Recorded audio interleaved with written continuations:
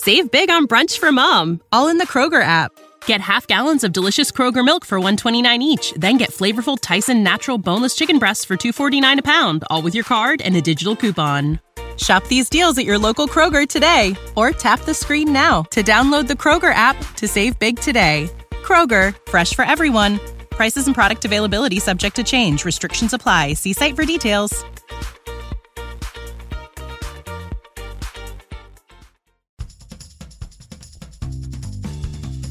Sometimes the world looks like you ain't ever seen it before. Stuck behind never-ending windows, all you need is a door. Searching for something to put a smile back on your face. Just remember, in unusual times, it can come from an unusual place. You need a partner for the ride, 'cause everybody needs a Clyde. So set your worries to the side.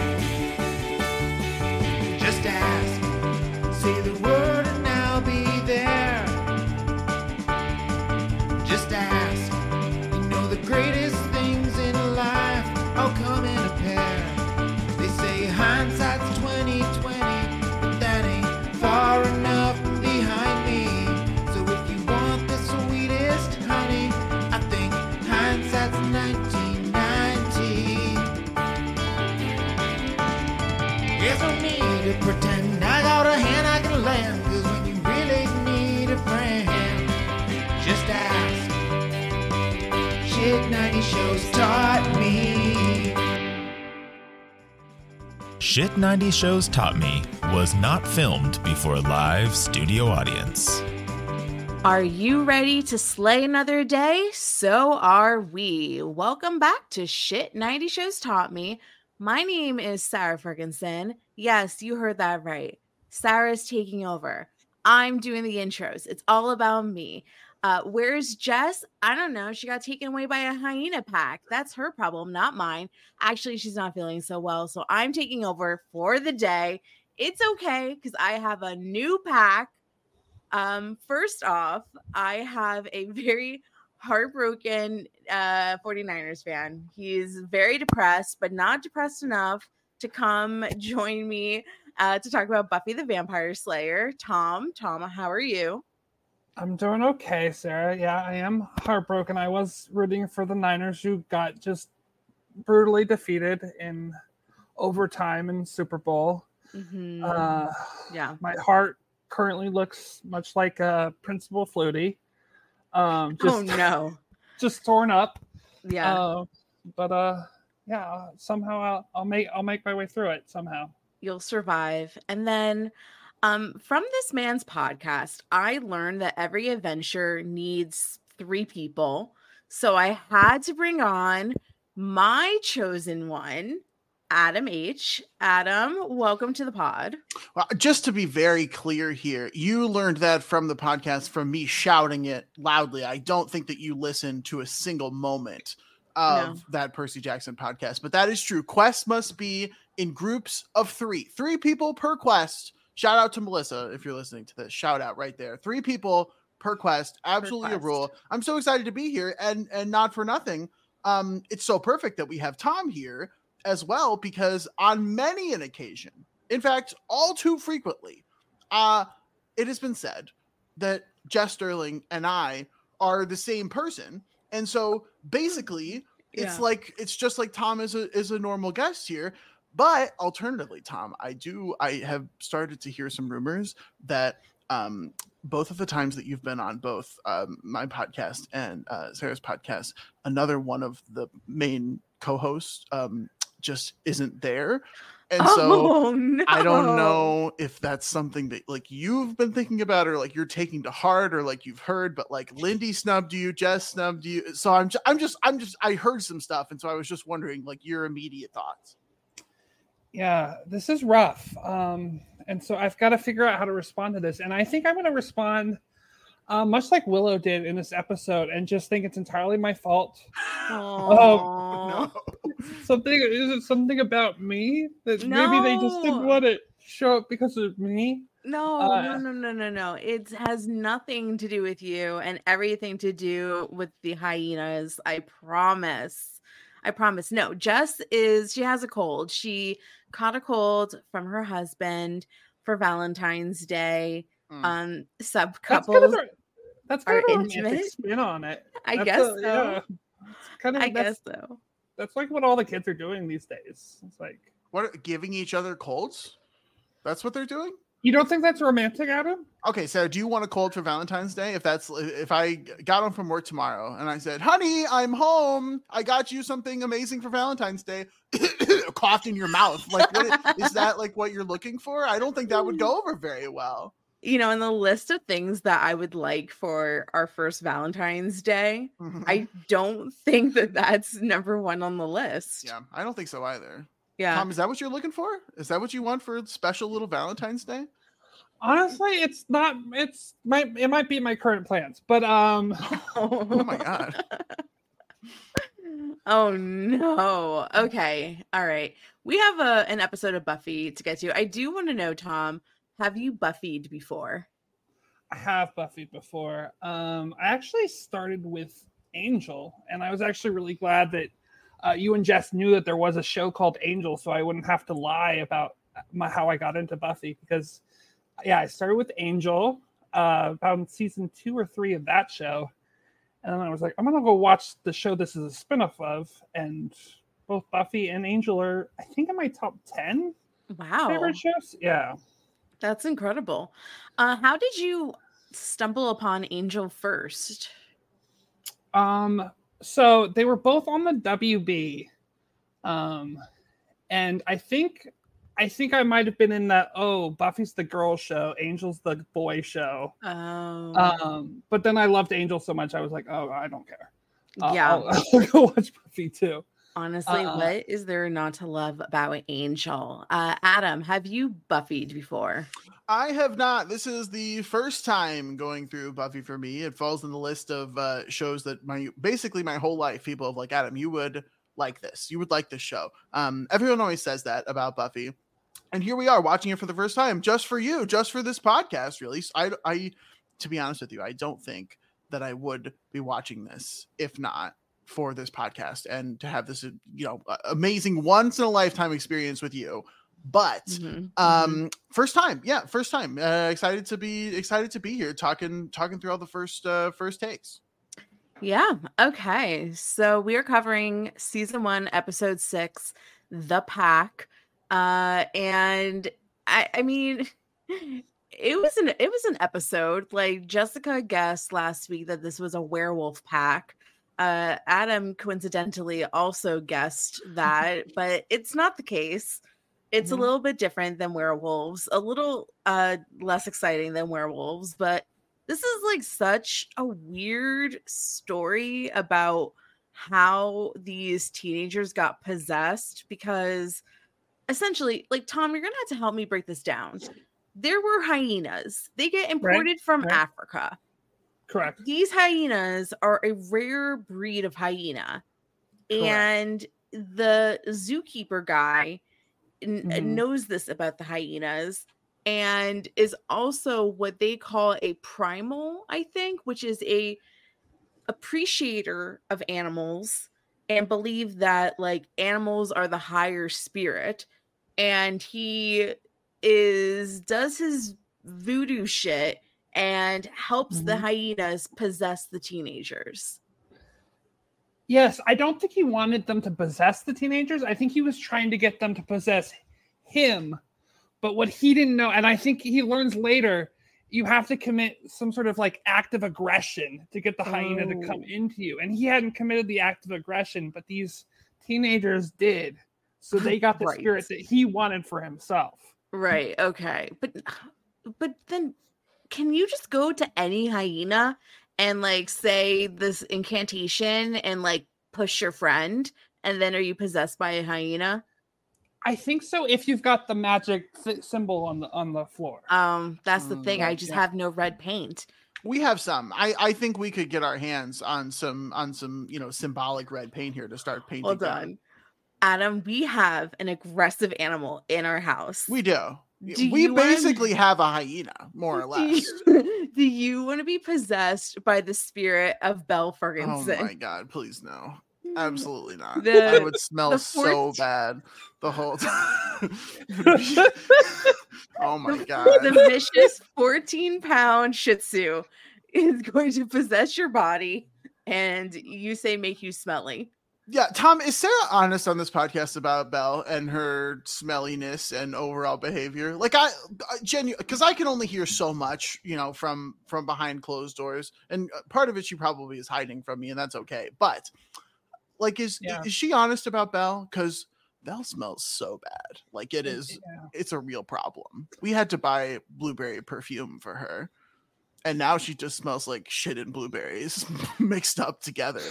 Sort of like one of those Febreze in a bathroom situations. It's like, I guess, like, this is doing something. So I don't think she'd like lie. It's not like she's like, oh, Belle smells like the best. She just doesn't bring up the Belle smell very much. Like I've never, that's like not really a conversation that comes up on. Oh, okay. On this podcast. Okay. Which she seems to keep hidden from you despite broadcasting. Well, it's it's just one of those things. One of us is louder on podcast than the other, so it's easier to hear one way versus the other way. But no, I would not want to be possessed by this hyena. This guy was creepy. He was such a creepo. He was a creep. And what was he even trying to? He didn't even go back with the teens. Like, it was very confusing to me, the logic of what happened, and like, are there other hyenas about this? And then we get the freaking Giles. Just everyone in this episode. This is a wild. This is a wild episode. It's front pretty to back. cracked. Okay, so we're at the zoo. We are at the zoo. We are at some sort of field trip, going to the zoo. I mean, I don't know if teenagers should be going to the zoo, but these teenagers are going to the zoo. Why not? What's wrong with the zoo? Okay, what would constitute a teenager to be going on a field trip to the zoo? That's like 7-year-old shit. Wow, Lindy is so offended if she's listening right now. The biggest zoo stan I've ever met in my life. Sarah, we've been to the zoo. What are you? You were so excited about the flamingos. What if a teenager just wants to go see flamingos? And you're saying that's 7-year-old shit? Like, they can't do it? Okay, no, like, we went to the zoo, that's fine. But Tom, like, seriously, like, why would a high school class bring like their 16-year-old teens to the zoo? Like, what is this class? I mean, I'm guessing maybe some sort of like biology, maybe. Yeah, maybe. I guess that's like what they're trying to go for, or just like, I don't know, maybe like a couple of teachers called in sick and they were like, let's maybe just take all the kids to the zoo. And maybe they're still looking for a replacement biology teacher. That would track, actually, because the last one was a bug lady. Tom, you're at the zoo. What's the first thing that you see? Where do you go to first? I think you gotta go monkeys, right? Ugh, I hate monkeys. I hate monkeys. That's where you're going? Well, I mean, I guess after this episode, I kind of want to go see zebras. Because the zebra. Okay, so yeah, Willow said the zebras are fucking. Mm-hmm. The zebras are getting down. Those were her words. Yeah. Yeah, I guess that's like I can't remember if we ever went to the zoo for a field trip. I think if we did, it would have been middle school. So I do think maybe you're right, Sarah, that it wasn't like a high school field trip. It was more of like a middle school, elementary school field trip. Go to the zoo. I don't know that I ever took field trips in high school. Was that a thing that high schoolers did? Did you guys get to go on field trips? We never went anywhere. I went to in college. We went on field trips too. In college, you went on field trips? Yeah. Oh, we had different college experiences. I mean, sometimes we maybe had class outside, I guess, but yeah, we did that too. My college had we had a class assignments to go do things, like go to see. Like I took a dance history class once, and they wanted me to go see a live dance performance. I went to the Met like 80 times during college. Wow, what a brag! Holy smokes! What a brag for you there. I've never been to the Met. You've never been to the Met? No, of course I've never been to the Met. When would I be going to the Met? I don't know. I went to the Met like a billion times. I've been to the zoo more times than I've been to the Met. The cold creatures is the place to go. It's the only interesting. Polar bears. Yeah, polar bears, penguins. Even though penguins smell so bad. Okay, Adam. So we went to the zoo. So the very first thing I learned in living in St. Louis is that the zoo is free. Like, that is every single time you go anywhere, they're like, welcome to St. Louis, the zoo is free. So we went to the zoo. It was free. And the mission of the day was like to go see the flamingos. It was for me anyway. Adam could have wanted to go see the penguins, but he refused to go near the penguins because the penguins smelled like fish. They smelled so bad. It wasn't just fish. They smelled like dead fish that had rotted on the side of the shore for like a week and a half. Aren't they in a tank or something? No, they were free range penguins. I don't know exactly what the situation was. If I wanted to, and I didn't because they smelled so bad, so maybe this was the reason. If I really wanted to, I could have heisted a penguin. Like, I could have physically done it. I probably would have been stopped by somebody. Kind of like how the elephant is like within arm's distance in this episode of Buffy. Yeah. That's how close the penguins are. You can snatch a penguin very easily at the St. Louis Zoo, which means that not only are you going into the zoo for free, but you also get a free penguin, but you do have to pay $15 to park. Yeah, the parking is not free, which is such a scam. They're like, oh, the zoo's free. Get there. Here's $15 for parking. It's not free, okay? And then you can buy a zoo membership, which is all it is free parking, which is the same thing as a whatever. I assume the food is like super expensive too at the zoo. Oh, like, we got one pineapple, like a novelty pineapple drink, and it was like $12 for like it wasn't even alcoholic. It was just a rando faux pina colada drink. You didn't want to splurge on the rum. Oh, it was like another $3 for like one shot of rum. I could buy a whole bottle. For $3. I mean, basically. I wanted to get fucked up in that zoo, and you did not want to get drunk in the zoo. One shot of rum is not going to do anything, okay? That one might even get the penguin drunk. I don't even know. Like, that's all that's going to do. You know who's also not impressed by the zoo?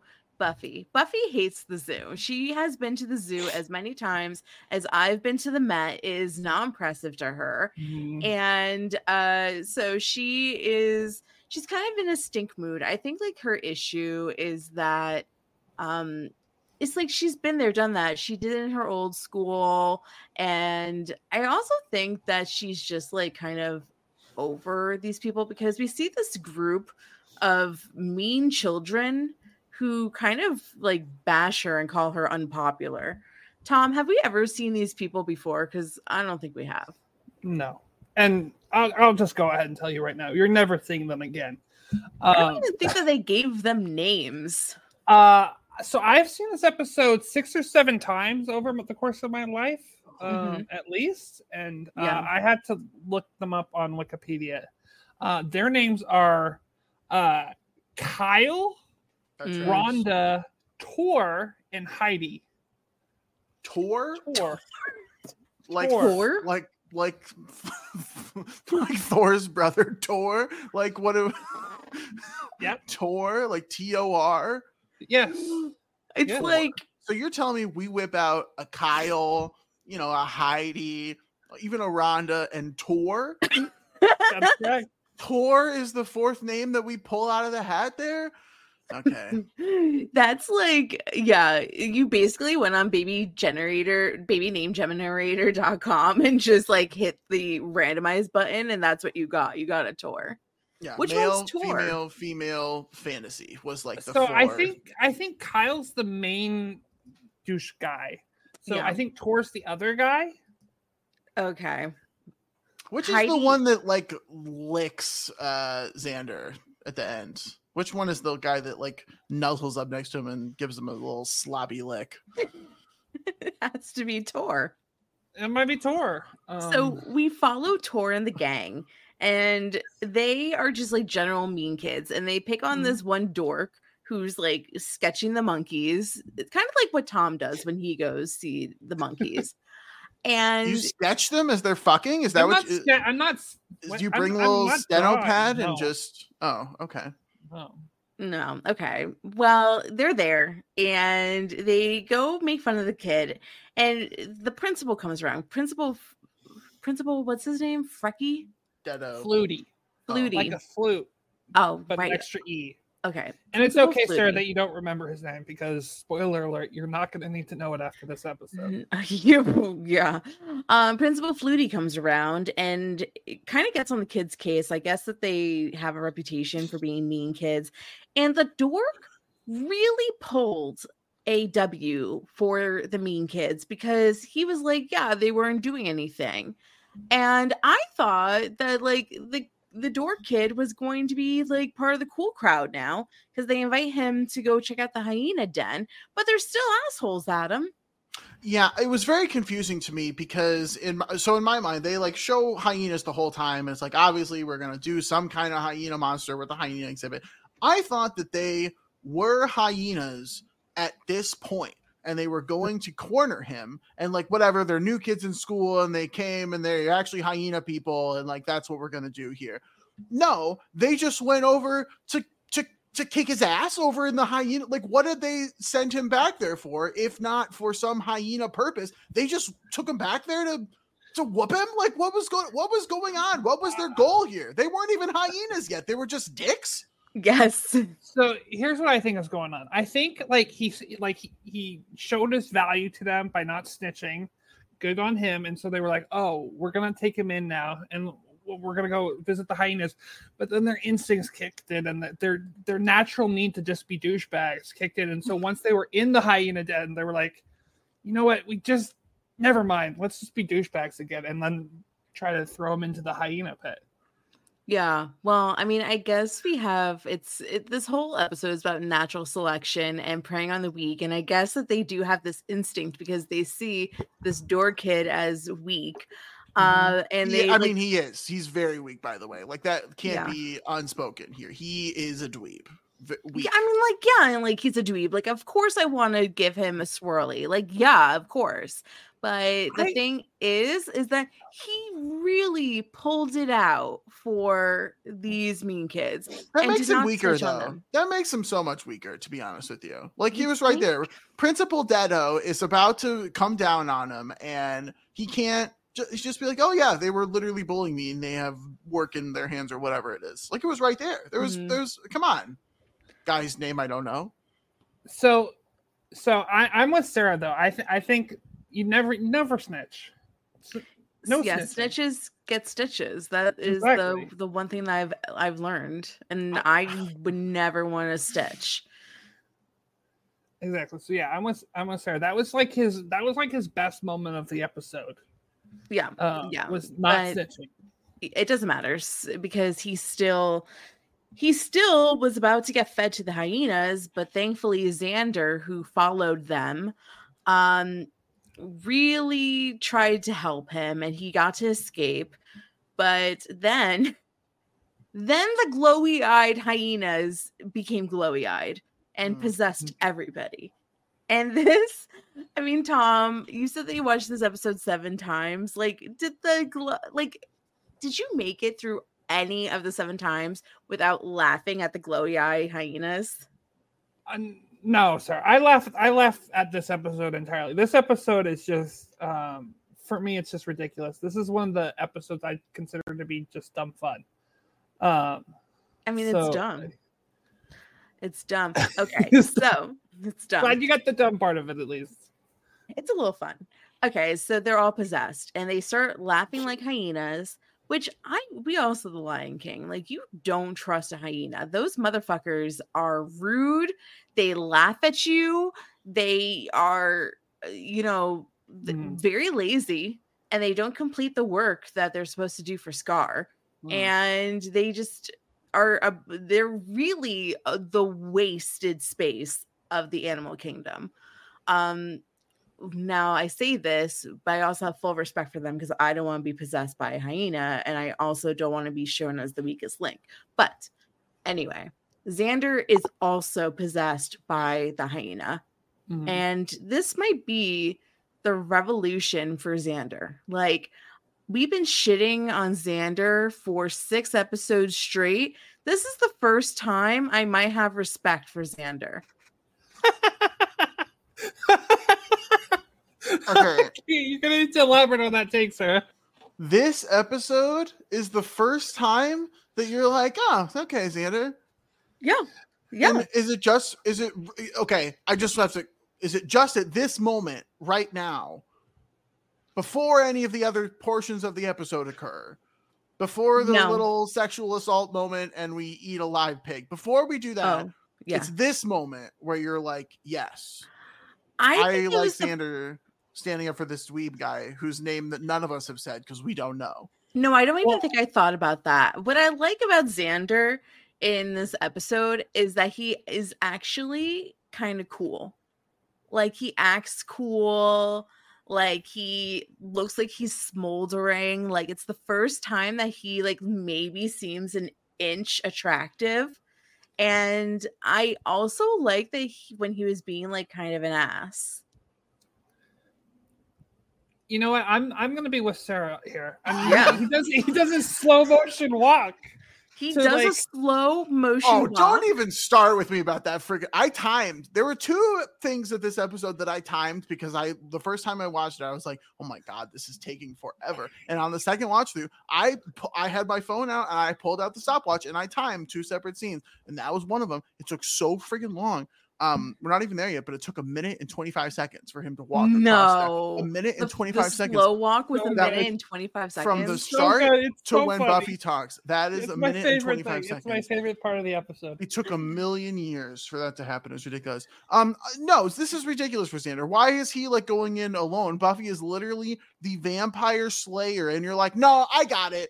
It's all me. I'm Xander. I'm tough. I'm gonna go take on these 4 people for this dweeb whose name that none of us know, and not you, Buffy.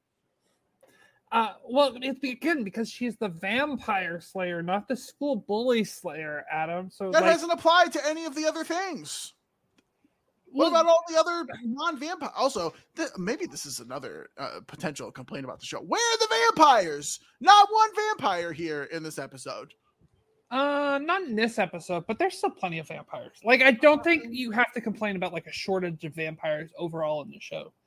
Like, Buffy's like a bit more. Maybe there'll be more vampires later, I suppose. But I feel like we've been we're doing bugs, we're doing other stuff. I don't know. We've done a lot of vampires lately. Last episode was a bunch of vampires. There was at least 5 vampires. She had to fight. Plenty of vampires last week. There were a lot.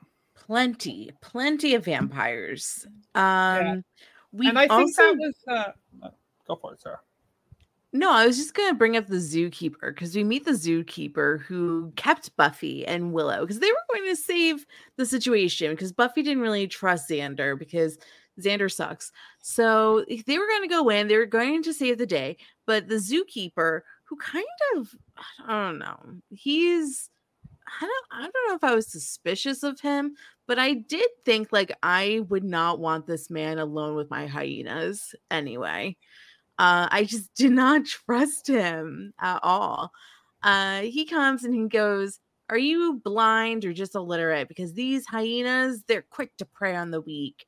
And he did not want these kids in there. And I guess it's because he was trying to prevent other people to get possessed because he wanted to harness the power of the hyenas. Right? Creepo. Yeah, you're saying you don't want him alone with your hyenas. To me, this guy tracks as I want to be alone with your hyenas guy. Like, that is who this is. They perfectly casted. Yeah, I mean, I don't know. Like, you line up these like creepy white men on and go, that guy, he looks like he could get some alone time with hyenas. Yeah. Let's hire him. Yeah. He's the guy for us. He's fucked a hyena. Let's be honest with ourselves. Well, that's what I'm saying. That's happened. I know. Once. We have to be honest. That's the thing. Like, as a podcaster, you have to be honest 110% of the time. Yeah. Yeah. Okay.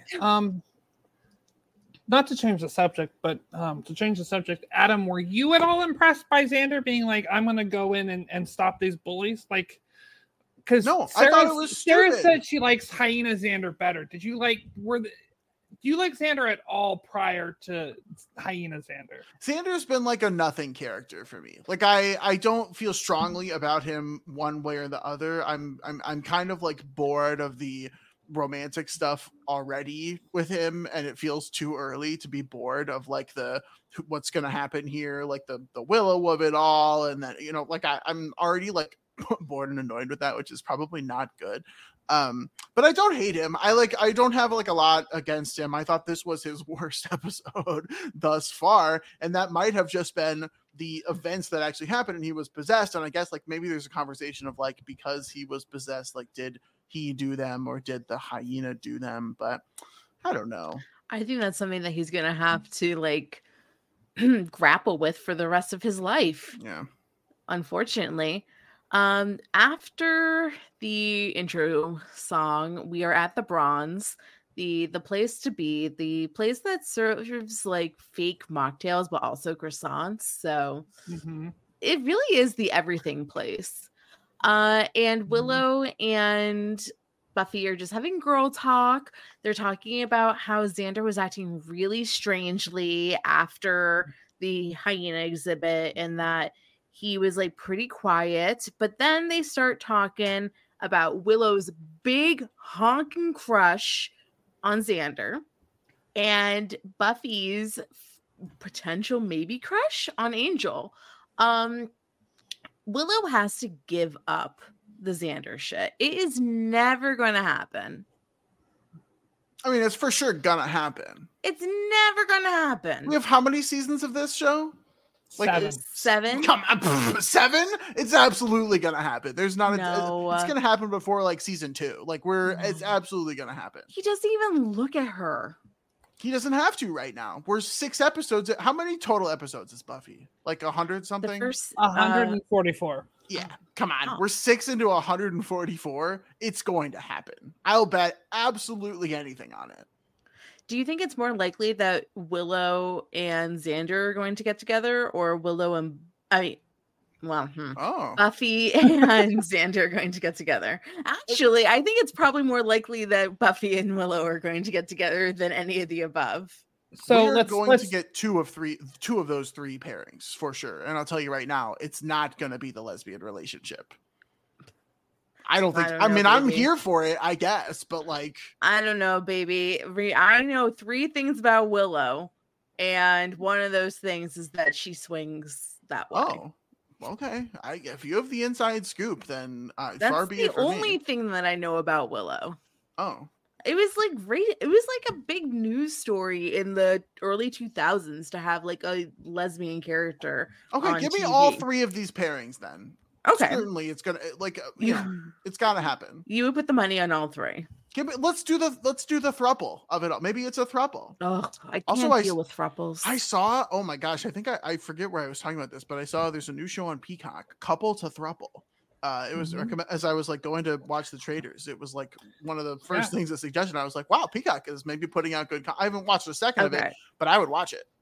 Baby, if you were like, Sarah, my love, can we please watch Couple to Throuple and that be our new nighttime show? I will throw myself off the nearest bridge. Yeah, this does seem like a show that I'm gonna have to watch on my own. This is terrible. This is like the time you're like, let's watch this show. What's the show where like, The Ultimatum, where it was a show about where girls had to deal with the fact that their fiancés refused to marry them. And I was like, what is this like personal attack bullshit? I'm sitting over here and they're like, these girls are like, I'm so upset. I've been dating my man for 2 years and he refuses to marry me. And then at the time I was like, in a relationship for much longer. I was like, this is embarrassing. And you and our friend Todd were just sitting there laughing it up, being like, oh, these stupid girls that don't marry their boyfriends after a year. Like, you would never say. It was horrible. Yeah. I would say, Adam, it would make sense for you to podcast about Couple to Throuple because, like Percy Jackson, the motto of that show is also that every quest needs 3. All right, I'll put this out there into the ether right now, Melissa. If you want to cover couple to throuple, I will do that with you. I'm just saying. And Sarah, if you want to come on as the throuple, then there you go. It could all make sense. I just hope the hyenas get me at this point. Yeah, just kill me, just like Principal Flutie. Oh no! I think in the Buffy though, it's less of a throuple and more like I call it a love ladder, where like each person is on a different rung. You've got Willow's like on the bottom rung, just kind of being Xander. Then Xander's the next rung going Buffy, and then Buffy's on the third rung going Angel. And then Angel's doing who knows what the hell. Whatever he's doing. Yeah. Bones. Yeah. That is, I am going to think of it that way. So Xander comes in talking about Xander, and he is acting very sus. He eats Buffy's croissant.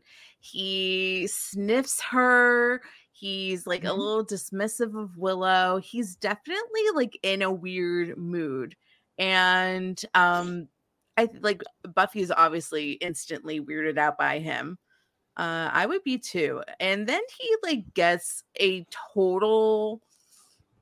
I mean, he sees the other people in the pack, and he gets like very, very attention, like straight to them. I was like, this is Xander's fucked. He's possessed. Yeah, I do think the group, because they're on a hellmouth where these supernatural things are going to happen, I think they need to have like procedures. And one of those procedures is that if anyone in the group starts randomly like sniffing at you, you just lock them up immediately. And like, that's something we've got to deal with. Like, I don't think there's any like, oh, he's acting weird.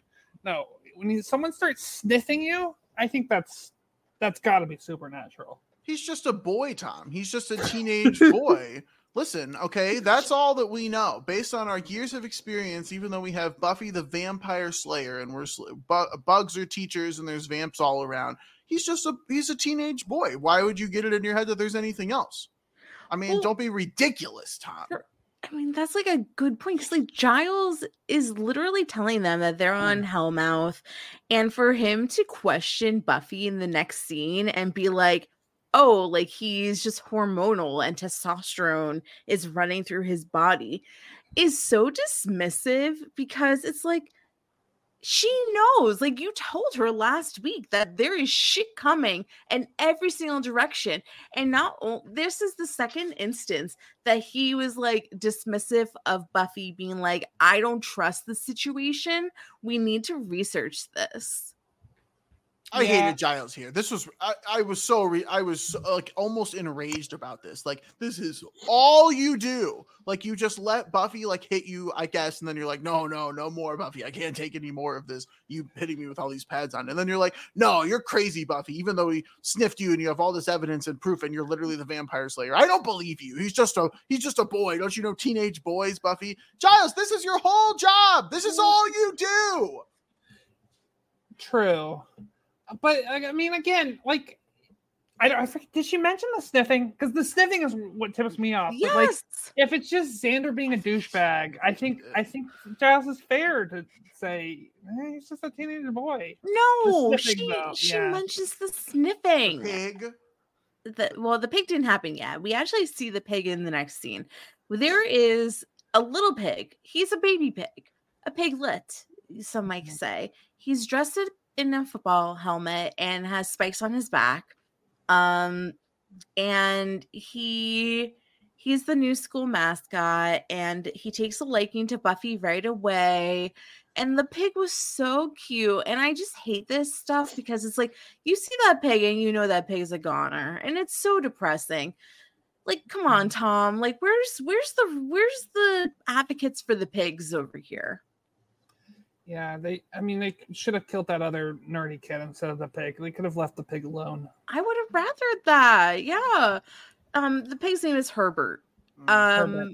Yeah. I love Herbert the pig. He was so cute.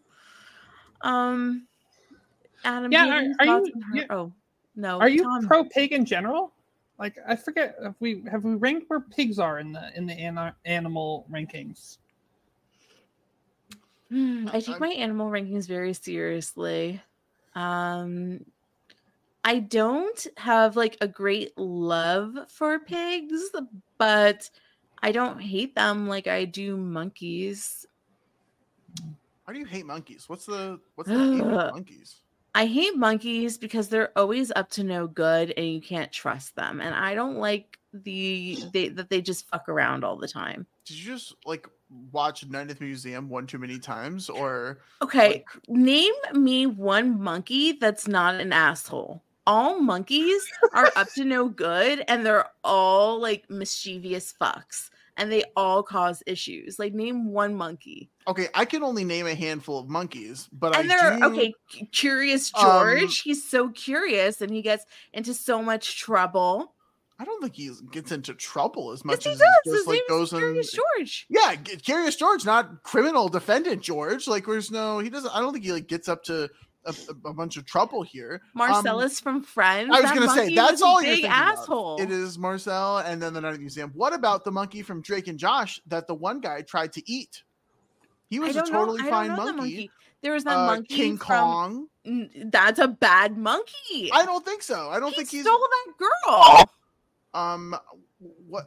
Okay, I have to. I really have not seen all of the. King yeah, Kong. Exactly. And then there's the monkey from Boy Meets World, and that monkey literally was a criminal, stole money.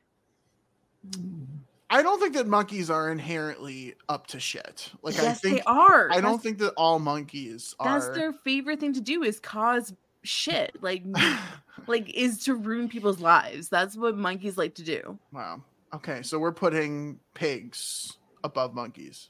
Absolutely. I would put pigs pretty high, to be honest with you, both in terms of like, I think that there can be cute pigs, especially if they are animated. And then also they taste good, preferably cooked, but I'm just saying. But what do you mean, Adam? It's good. Look, this is a pro Herbert podcast. I would not eat Herbert if that's like the question that we're talking about here. But he's just a baby. I guess. I mean, yeah, Adam. Okay, fine. You know what? Crucify me for this pig take. Fine. People eat pigs, and that's true. Yeah, I've cooked pig for you before, Sarah. So you can't pretend to be innocent here. Yeah, remember when we were trying to catch that stray cat and we cat pork? What? There was this cat that we found, and he was a stray cat. It wasn't a stray cat. It was actually our neighbor's. And we were trying to catch the cat, but the cat was like hiding in like a ditch. So we were trying to lure it out with pork. It was underneath stairs. Just to be, there was no ditch involved. It was just underneath the stairs that go to our apartment. But we couldn't like reach in there and get the leverage for it. Yeah. And we happened to have made pork tenderloin that evening. And we were like, oh, what a great way to lure out this cat with the pork. It didn't work. It did not work at all. It didn't work. Yeah, we didn't. And like our other neighbor was like, do you have tuna fish? And we're like, no. Fuck, we do not. Sorry. We just don't have any tuna just laying around. Yeah. Okay, we gotta move forward because Xander's being an asshole to Willow because Willow's trying to teach him math. And he's like, I don't want to learn math from you. You're stupid. Do we have any taste on Xander being mean? Probably not. Well, apparently you like this, Sarah. Yeah, you're the one with the take. What were you thinking? Were you like, oh, wow, yeah, Xander's totally right. Screw math. Well, screw math, yes. But he is notably wearing nicer clothes. So that's a point for possessed hyena Xander. Fashion sense is the plus. Yes. Hyenas, famously good fashion sense. I think that he did something with his hair that I like as well. And the smolder. I like the smolder. Yeah, the camera seems to zoom in on, spends a lot of time on Xander. I feel like it doesn't normally. I feel like it normally was like focused on Buffy or anything else. But like, there's like, they just spend like a lot of time looking at Xander and they're like, look at him. And it's like, there's no special effects. It's just Xander. And it's like, it's very funny, but like, I wasn't quite sure. And I'm not really sure how hyena being possession leads to him being better dresser? I don't know. Very little of the logic of this episode is tracking for me, to be honest with you. Yeah. Well, Buffy brings Herbert to his cage, and we wind up seeing Herbert. Herbert sees Xander, and it starts squealing and is terrified of Xander. And this was suspicious as well. And I think like Buffy is totally honed in on knowing that there is something going on. And the pig knows. Like pigs know. They know. Mm-hmm. They're smart. Well, we saw Herbert go to Buffy earlier, kind of as it was running through the hallway. And so Buffy has this connection. But I think maybe pigs just have this innate sense of who is or isn't a predator or a monster. Who knew? Pigs were so capable. I thought that, like, I think I remember them saying, like, pigs are actually, like, very smart. And, like, the organs are similar to humans. That's why they dissect pigs and fetal pigs in high school, which is disgusting. Yeah. But we did not dissect a pig in high school. A fetal pig. I mean, okay. Sorry, New Jersey schools. We did that. Tough luck for Jersey there. I guess they're not pro pig. Jersey, yeah. Well, thank goodness I'm a Midwestern girly now. Okay, so this is the most important part of the episode because this is where we play dodgeball because it is raining outside. Mm-hmm. Which becomes like really fucked because it's like they're split up to sides and everyone's throwing the balls. Like there's just balls everywhere. And at the end, it's like Buffy, the pack, and the loser kid is still in the pack side, and all these motherfuckers turn around and just throw the balls at somebody on their own team, including Xander. And I was like, why, Tom? He was just living his life and he made it so far during dodgeball because he was the weak link, and Buffy has like alpha energy. You don't attack the alpha, you attack the weak link. Buffy is like the Lion King. She's like the Mufasa, and these are the hyenas. They're not going to attack Mufasa. They're going to turn on the weak. They're going to go get Timon. Yeah, exactly. Yeah. This rando kid is Timon.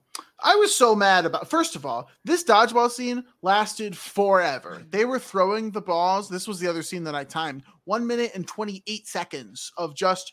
That was before we even got to the confrontation. At the end, we spent a minute and a half here just throwing the balls around playing dodgeball. Which, by the way, I loved dodgeball as a kid. I was like that guy. You would love dodgeball. Yeah, I did. I really did love. I loved gym as a whatever. Growing up, it was like fun playing like volleyball. You loved gym? I did. Yeah, it was fun. It was like we just got to like play. I didn't like high school gym because then you had to like run. And that was not fun. But like middle school gym, we would like be playing volleyball and tennis, and like we would get on our stomachs on those scooters and play like medic dodgeball or whatever. It'd be like, anyway, this dodgeball lasted for too long, but they didn't even win. You can't throw the ball at people on your own team. That you're out. Like you don't even win the game. Idiots. And then the gym teacher like freaking came over on the side, was just like, oh yeah. I love this sport. Oh, just like freaking into it over there. It was like, what a vicious sport this is. I fucking love it. This gym teacher is the creepiest guy ever. Like he should have been the one that got eaten. Why are we eating the principal? This guy is such a creep. He is a creep. He's the predator, but in a different sort of sense. I hated dodgeball day. Dodgeball day was the worst day of my life. Like. They like targeted me because I was a weak link. Oh no. They didn't just let you sit out. They just always let a bunch of people sit out for us. Like you only really had to play if you wanted to. I mean, I wish I could have sat out of the entire gym experience. It didn't happen. Oh. I wasn't good at dodgeball, but I remember it being fun. I don't want balls flying at my face. Only some. Anyway. Anyway. Is the gym teacher creepier than the hyena? Yeah. Zookeeper? The gym teacher was the creepiest guy of this episode, and he was not even the one that ate another person. So It's the close-ups, Tom. It's the close-ups. We had to go so close to his face for him to be like, I love dodgeball. It wasn't even that he loves dodgeball. That was the part that like made no sense to me. He watched one team circle around another member of their team and pelt him with balls. This is in no way is this representative of dodgeball or the spirit of dodgeball. And then he was like, oh yeah, this is the stuff. Like that's what he saw and then came. Like it makes no sense to me whatsoever. Like it's not even like, oh, I love the spirit of dodgeball. He watched this brutal massacre of this dweeb whose name we still don't know because we don't care. Like I don't think we're gonna see this guy ever again, so he doesn't even deserve a name. Yeah, get him out of here. I'm trying to think if this like fits my theory that Adam and Jess are the same person, the reenacting the Jim Cumming voice. I feel like Jess would take it in a different direction if she was here. I think. Maybe. I don't think Jess says the word "come" very often. So probably not. Yeah. No, you don't think so? That's tough. That's tough over there in the Sterling household. So Willow wants to stand up to Xander, the newfound bully, and say, hey, you, stop being an asshole. And then this is where Xander annihilates her because he's like, Willow, I have to tell you something. And like Willow's like thinking like, oh my gosh, like he's going to admit feelings for me. It's happening. I'm so excited. And he's like, I am quitting geometry. And because I'm quitting geometry, I don't need your tutoring. And now that I don't need you to tutor me anymore, I don't have to see your ugly pasty face ever again. And I was like, oh, Xander. But also he still kind of was dressing cool. So I was like, okay, like, why not? Like, be mean. It's okay. No, like works, Tom, I think. Yeah. This was terrible, right? No, terrible. And not true. I mean, Allison Hannigan. Very attractive woman. Yeah, this is so now here's my question for you. How much of this is Hyena and how much of this is Xander like subconsciously? Now, I don't think he would be this mean or be like, I don't want to talk to you again, but how much of this is like, you got to think he knows that Willow has a crush on him, and how much of this is like him sort of like maybe sort of wanting to shut that down, but never actually wanted to have that sort of awkward conversation. So, like, Adam, is it like when you're drunk and you start getting the silly spillies, you know, like you're just like saying shit that you probably shouldn't, but like you're like your inhibition is eliminated and you just let it all out? I think like certainly there could be part of it. That is how I act when I do get drunk. It has been witnessed by both of you a couple different times. That being said, I don't think that like he would ever be this outwardly mean or like intentionally, you know, rude or whatever. But I do think that he like believes it. Like I do think that like there is a part of this that is true for him, and I don't think that he would ever say or do anything along these lines to go like down this route, but I do think that there is a part of him that is like knows that this is how she would react and is trying to get to this new goal that he didn't previously have of like ditching her and getting rid of her in this sense. So I don't know, he doesn't want her, and I think that he thinks these things and he knows that like saying these things would work on her, because I mean we see him like fully use this knowledge later, so it's not like he doesn't know like how she feels and how to sort of push her buttons. And I hate that like the hyena pack like behind him was just laughing at her, and this is like hyenas are just like they're just such assholes, because the hyenas in the Lion King, which is like the only other hyenas I know, they did the same thing. They just laugh it up. Just a bunch of laughing idiots. And Buffy's watching this whole interaction, and she like stands up and is like, whoa, are you going to say something to me now? And like to Tom's point earlier, like she is an alpha, so they don't, like they back away. They do laugh, which is so annoying.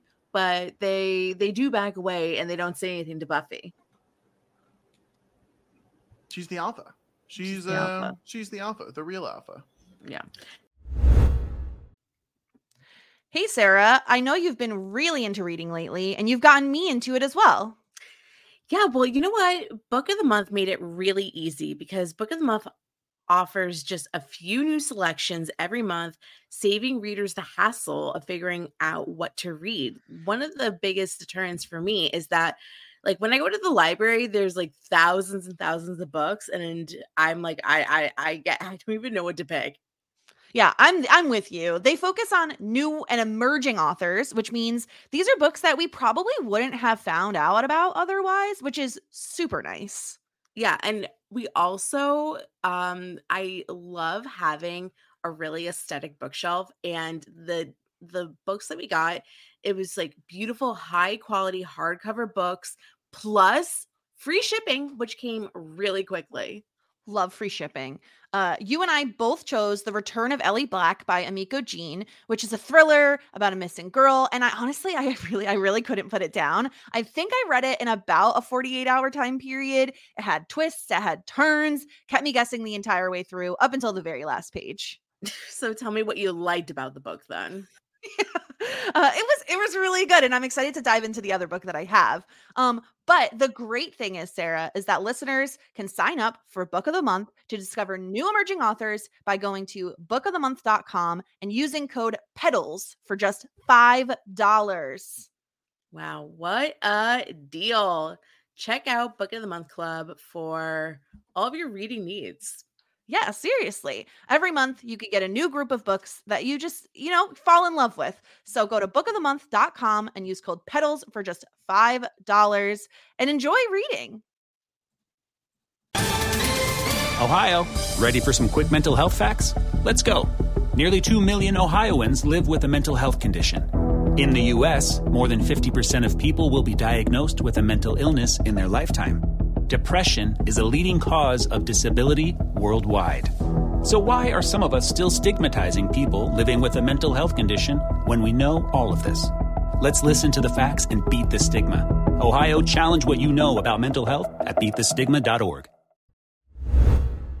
So the pack is now hungry, so now they're on their hunt for food. At first, they steal hot dogs from some like stoner kids. And then after that, they find Herbert and some really horrible things happen that I do not really want to get into a lot of topic about because it's awful. And Herbert was a good pig that just wanted to wear his helmet. Was Herbert a good pig, though? I don't want to be too harsh on Herbert here, but literally the only thing we ever saw Herbert do was escape and run down the hallway. That is it. That's 1 out of 1 things that we saw Herbert do. Good pig? That cage was too small for him. But clearly not, because he escaped. Pigs should not be in cages like that. That was like a dog crate. Okay. He needed to be a free reign pig like that. Yeah. Just tromping down the hallways of the high school, like all over the place. Yeah. You should live in the greenhouse or something. In the greenhouse? Yeah. Also, this is the most unrealistic high school I've ever seen in my life. I don't know if this complaint has been discussed before. This is not a realistic high school. How do you mean? This looks like every other high school that I've seen in California and in TV shows. How many other high schools in California and TV shows have you seen? It reminds me of the Clueless high school or the 10 Things I Hate About You high school. Oh. Yeah, what are you thinking other than the Hellmouth and vampires and part of it I'm thinking is just the teachers and how everyone is acting. It just it does not track for me. Well, what's which teacher? What's gotta give an example? Well, who was that one the coach? God. Yeah, maybe the PE teacher. The PE teacher. Yeah. There's no way that this PE teacher is just allowed to just do this. They did hire a crazy bug lady Like, it seems like anybody can get in here and teach, honestly. And Giles is there. What is Giles doing? Giles is like, he shames people for actually coming into the library to get library books. Was that this episode or was that the previous That episode? was Owen. He was like, he said to Owen, like, what are you doing here? And Owen's like, I'm trying to get a fucking book, bro. Well, he's like, he's there for Buffy, and so he's like, I'm gonna go to the high school so like I can teach her while she's at school. And he's like, I'm gonna be a high school librarian because no one ever goes to the high school library. And like, so when anyone does, it's like intruding on his like time to train Buffy. So I think he's like offended when people enter the library. Then he should have just gotten like, I don't know, the janitor position or something. Then he could have like mopped and then trained her with the mop. I don't know. The janitor position at this school, we have dead pigs that were eaten, bones all over the place. We have principals being eaten. We have the gym teacher coming all over the floor. Like there's a lot of issues with the janitor at this school. That's true. We had teacher eggs all over the place. Like it was a mess. Yeah, maybe. And the libraries where you can have the books, because like like 2/3 of that library is like books on demons, and then there's like a section on Emily Dickinson, and then there's probably like not any like actual books. It's everyone just going in there and be like, what the hell is all this stuff here? Why? A weird amount on ghosts. It's so weird. So now we have our minute and 30-second slow motion after they ate poor Herbert, and everyone's very smoldering. Even Tor is smoldering. You love this. You're obsessed with this. You want these people to just like dick you down here. Like what this is there's a lot of sexual attraction happening on this scene. I mean, all of them are like kind of hot, but kind of not. That's the thing. Like this, the guys are a lot hotter than the girls in this gang. Like a lot hotter. Than the girls. I'm sorry, but Heidi and Rhonda, like, Rhonda looks like 97, and Heidi, I just like don't trust her at all. I don't like her look. I almost don't think they needed women in this group. I think wow. No. Actually, maybe we just don't need women on this podcast. No. We got rid of Jess. Just get rid of me now. No, because I think the metaphor of the episode is that like 16-year-old boys are douchebags. Yeah, and like I think if the group had been like 4 guys, you get the douchebag energy. But by having women in there, it kind of changes the metaphor to being bullies instead of. Yeah, I'll tell you, like, the thing is that I don't know if it's Heidi or Rhonda, but one of them has a great hyena laugh. And that's why we needed her there. I'm not going to impersonate the hyena laugh. But you really should. I mean, I really should not. And basically Xander is listening in on Buffy and Willow's conversation. Willow is crying because Xander was so mean to her, and she basically is saying like, Xander is being mean because I'm an uggo and you're gorgeous and hot and Buffy, and there's something wrong with me, and maybe, just maybe, 3 is a crowd and I should get out of your clique. And Buffy is like, no, if anybody's getting kicked out of this clique, it's not you, it's Xander. We don't need him. He does nothing for us. This is a tough assumption from Willow, I think. Like this, I feel like this is a little like off the rails for me. Like how are you making this assumption about Buffy? Like, is it just jealousy? Is that really all that this is? Like, clearly Xander has some sort of whatever for Buffy, but not for her. I mean, well, I don't. It's that, but it's also the fact that like he straight up called her like fucking pasty and ugly, and he keeps sniffing at Buffy. Is Buffy pastier than Willow though? Huh. I think maybe. And I don't even mean that in a bad way. Like, these are both attractive women. So I'm certainly not like saying that as a like negative whatever, but in terms of like who's pastier. The biggest difference, other than the superpowers, which we can't really quantify, is really just confidence. Buffy is more confident than Willow. And so it really is sort of the alpha energy type type thing. It's like I don't think there's like, I mean, everyone has their own personal taste, but like it's not really an attractiveness thing in my opinion, because they're both really pretty, but I think it's just Buffy is like fairly confident in herself and Willow's like really insecure. Yeah. That is true. I mean, like Buffy does have like a lot of blind confidence, and I think that she also, I mean, like she like is definitely the alpha in this group of people. So this is where she tries to get Giles to research, and Giles was like, sorry, but I think that you are just making crazy assumptions about people. And then Willow comes in and says, poor Herbert the pig was eaten, and then Giles is finally getting to work, which is like, Giles, like you have one job. If you're not going to actually point teenagers in the direction of actual books, then at least listen to Buffy, please, for goodness sake. I cannot believe I can't believe that Giles was not immediately like, oh yeah, something weird probably is going on, vampire slayer, who, slays vampires. Yeah, something probably is up. Come on, Giles, this is all you do. It's just ridiculous. Defend your man, Tom. So I think, I mean, first off, it's like, this isn't a vampire, so like I think he's like that's like his major. I think vampires is sort of like his like the thing he's most on the lookout for. All this, Xander's walking around the daylight, so he's like, that's not what's happening. So it's got to be something like much more obscure. And again, I think also Xander has like a really low opinion of Xander, or Giles has a really low opinion of Xander, and so he hears Xander doing shitty things. We're like, yeah, that's Xander.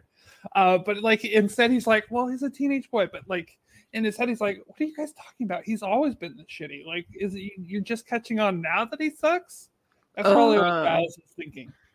Yeah, well, it's time to get to work because there's something going on, and everybody realizes that, including Principal Flutie, who like heard through the grapevine that the pack is responsible maybe for Herbert, and he like sends all of them to the principal's office, which is like, if he thought that these 4 people were capable of murdering and eating a poor innocent baby pig, then why is he inviting them without like extra security or something, like cops or I don't know, like some sort of backup? Because I wouldn't want to be in a room and like immediately expulsion. Like if you were murdering the school mascot and eating him, like not like that is immediate expulsion in my opinion. Not like, let's talk about this and try to work out like a rehabilitation. It's like, you're out of here. You can't be eating baby pigs. I agree. I think he's trying to get a confession. Like, I don't think he's got like an airtight case against them. I think some people saw them, and I think he's also suspicious because they're like the high school douchebags. One of these bitches said that the pig was crunchy. That's true. A confession. That's true. I mean, I don't mean to be mean to Principal Flutie here.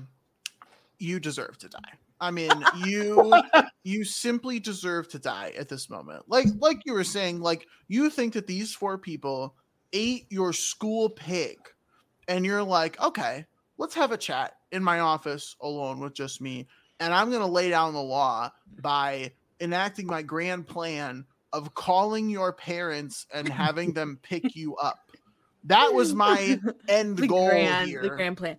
Also, it is so dangerous for him to have 4 of these people to his 1. Like, maybe interview them separately. Like, not all 4 people, Principal Flutie. He deserved to die. He deserved to die. Plain and simple, he deserves to die. And I will say, I respect the show for just killing him. I was like, you can't kill the principal. I was like, that is wild. Well, I also think they maybe were like, this character's kind of not working. Like, we're not really sure what his vibe is. Because, like, at the start, the first episode of the series, he was kind of nice, but then kind of like, oh, you burned down a school, like, kind of went back on that. Like, he was flip-floppy, weren't sure if he was nice or kind of a mean. I think they're clearing him away, and so now we're going to get Principal Giles, right? So you become the principal now? That's got to be where we're going. Well, it's who else do we have? It can't be the gym teacher. Like some poor kid that's getting like massively bullied is gonna come into his office and be like, "Oh, Principal Giles, I need to talk to you. I'm having really bad struggles." And he's like, "Why are you in my office right now? You're not allowed in here. You seem like you'd be wasting my time." And then he's like, "I have like a 3 o'clock, a 4 o'clock, and a 5 o'clock with Buffy the Vampire Slayer. Like, please leave my office." And he would still be doing a better job than Principal Flutie. Probably. That's all I know. I think Giles would be a good principal. He'd like make them some tea. Be like, they're there. Is that what you want from a principal? Well, tea? You got to think that they're on a Hellmouth, Adam. So most of the time when they're coming to the principal, it's probably like, I just saw my parents get horribly murdered by vampires last night. I'm going through it. And then Giles would bring them some tea and be like, they're there. It's cool. Buffy's on it. This other student that you probably don't like very much, she's on it. She's got this under control, even though everyone's constantly dying. Giles finally is getting to work, and he figures out that, I don't know, some hyena shit. It talks about what we talked about earlier.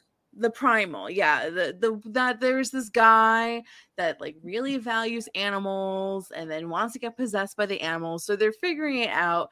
Buffy's investigating, and while all the other teenagers are in the principal's office about to kill Principal Flutie, Xander comes in and then like kind of sexually harasses Buffy by throwing her down and saying like, I don't know, basically like, you and me, like we could be something, like, why don't you like me? And all this crazy stuff. And once again, it's like, how much consciousness is like, where's Xander in all of this?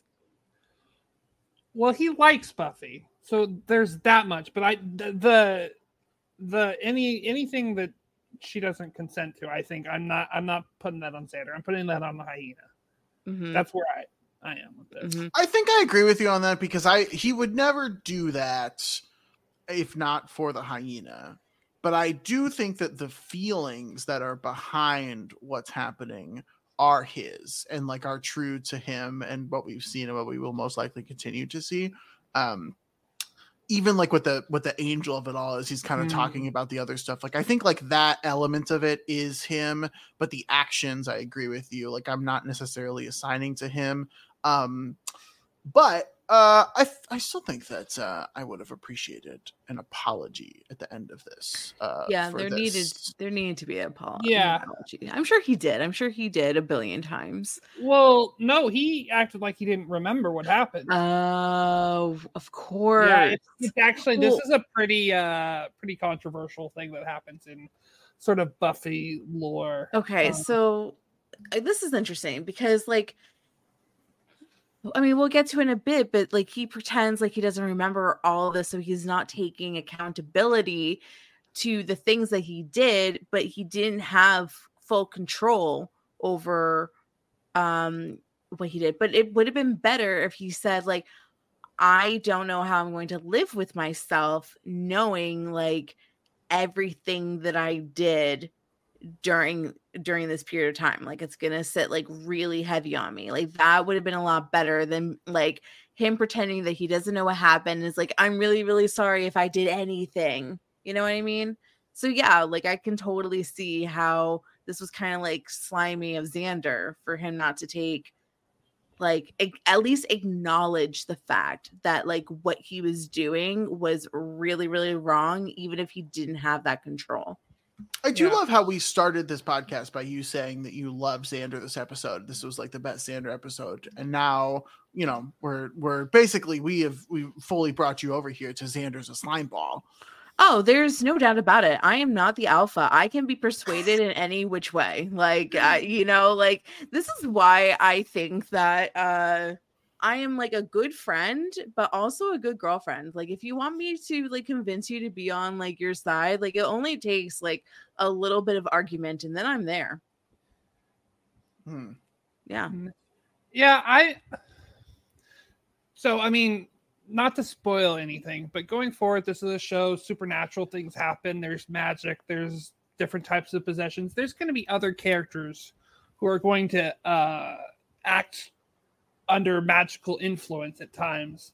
Mm-hmm. And the way they respond and the way they like fess up afterwards will be different. Sort of like by a case basis. So I think when people are talking about Xander, and he's a pretty polarizing character, especially at this point. He's the character I think that's aged the worst since Buffy originally aired, where people are like talking about how kind of much he sucks. This is an episode, and the way he like doesn't own up to this is definitely gets brought up in the Xander does suck arguments. You heard it here first, folks. Xander sucks. No redeemable qualities at all in the character, and he is a problem child. At least fashion, though. That's the. He's looking really, really good, and that's the thing. Most douchebags look good. Yeah, that's the problem in this world. I mean, like, if you were hot and nice, then like it's just and smart. You can't be all three, you know? True. Yeah. You have to. You can be two, but you can't be all three. And Xander's stupid as fuck, but at least he could be a little bit hot. So he's one. And sometimes kinda he's hot. Nice, kind of hot. I mean, you were joking when you said no redeeming. I do think there are some redeeming qualities to non-hyena possessed Xander. Yeah, like the fact that we were joking, but like the fact that he jumped in. My personal opinion, the fact that he jumped in to try to help the kid at the start of the episode, I think that was. But was he doing it? Okay, so like the thing is that like when you do something that is perceived good, why are you doing that thing? Did he jump into the hyena den because he wanted Buffy to be impressed by him? Was that his motivation, or was the motivation that he really cared about the dweeby kid and he was worried for his safety? Like what's the percentage here? And like, was he looking for accolades when he came back and like quote unquote saved the kid? Like, is that what he wanted? He wanted Buffy to like be impressed by him. And if that's the case, then how good and like how quote unquote good is he? Because it's all depends upon like his intention as to why he was doing the good deed. So I agree with you. I actually am going to stick up for his intention a bit, because again, you have to remember he was friends with Willow, who's like the biggest loser in school before Buffy got there. Mm-hmm. So like, I don't think him like standing up for the misfits and like wanting to fight with the bullies is just to impress Buffy. Like there's definitely some of that there for sure. But I think that's just sort of his nature. Okay. There might be some of it there, but also like what you should really care about is like the results of making sure that the bullies don't whoop this guy's ass, and bringing Buffy with you is the best way to make that happen. So like, why would you care more about doing it yourself and leaving Buffy behind, if not to want to impress her in some capacity? I don't know. There's fair. But again, though, the Buffy, like when we talk about her being a vampire slayer, she's got super strength. So she goes in and breaks something up. There could be some problems with her doing that.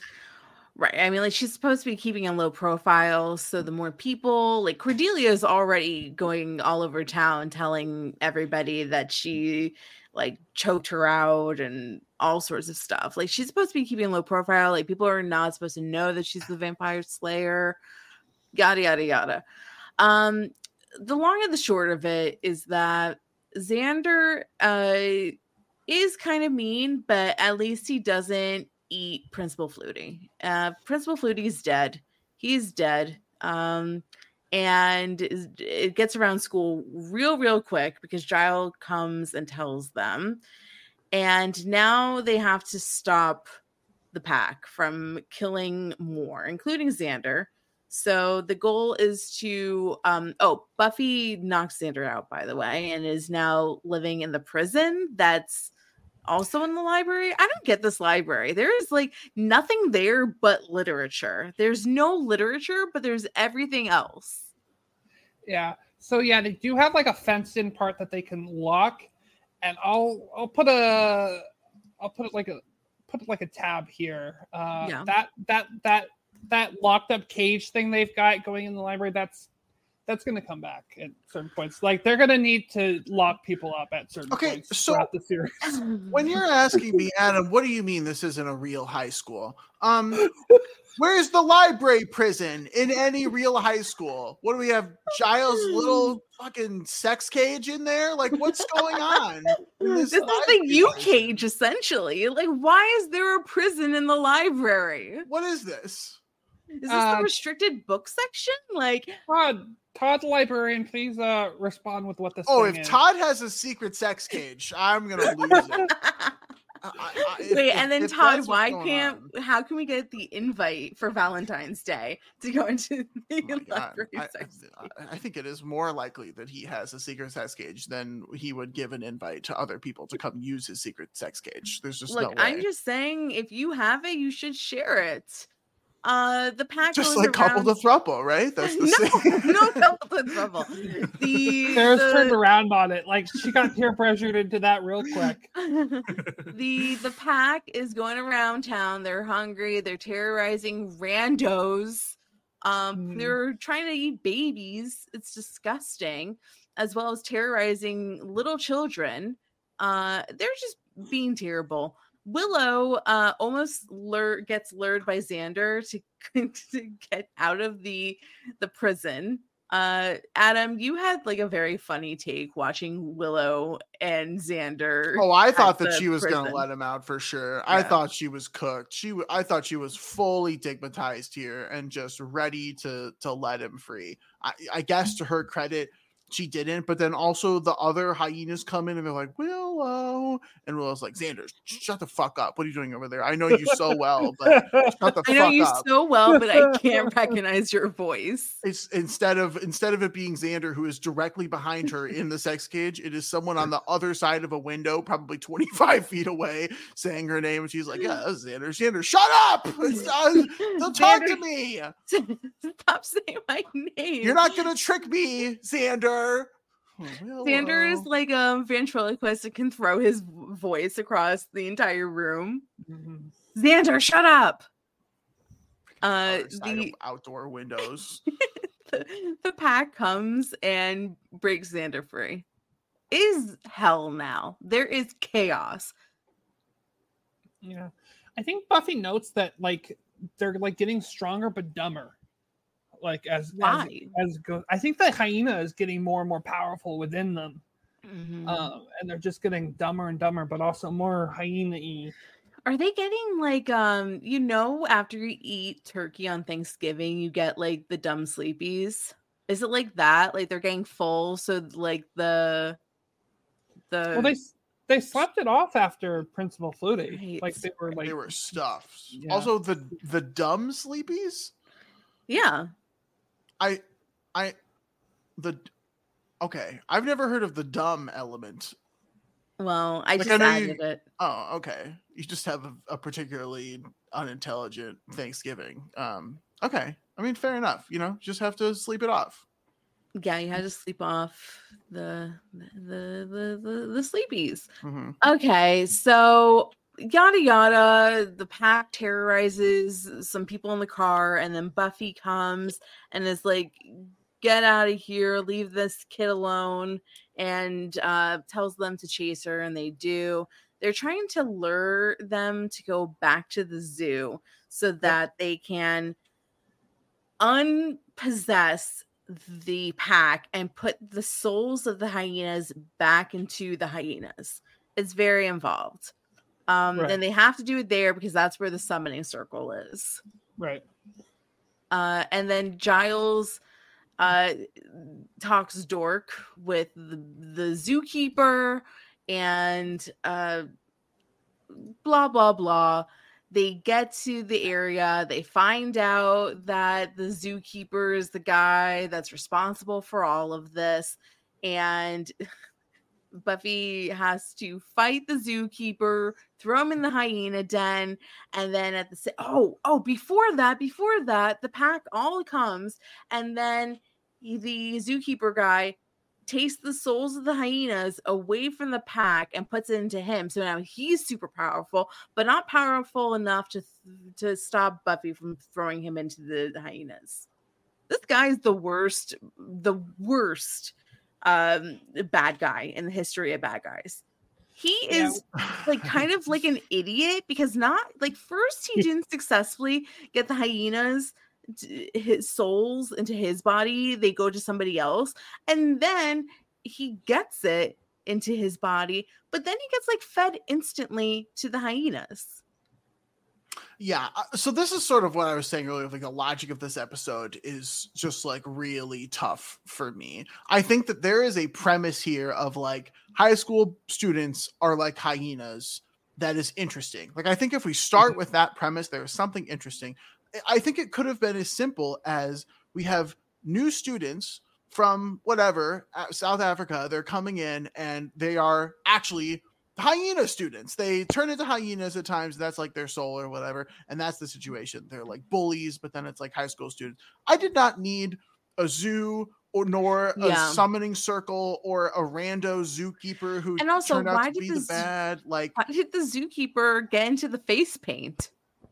What was any of that? Well, I mean, this guy he looked like he was about to go to a hockey game. Like this was so ridiculous. It just made no sense to me. Like, just have the hyenas be the bad thing and have like the lesson here be that like the students can sometimes be hyenas and like those are the bullies and like that's bad, that's the evil spirit, and then we have to ward off with some weird Giles evil spirit thing where he has to do some shit in his sex cage. I don't know, like there could have been a better solution here than rando zookeeper turns out to be the big bad but then is dealt with instantly by one toss of Buffy. He had like Willow with a knife to her neck and was like, nah, I don't need the knife, I'm gonna open mouth at the side of her head and that's how I'm gonna consume her here. And then he just gets thrown over like it's nothing. It's like so unsatisfying in terms of like an ending here. They dealt with the hyenas, but like, did they? Is the next person who walks in and does some kind of weird treacherous act to the thing gonna get hyena'd again? Like, is this just gonna keep happening? I mean, that's the thing, but I guess the issue,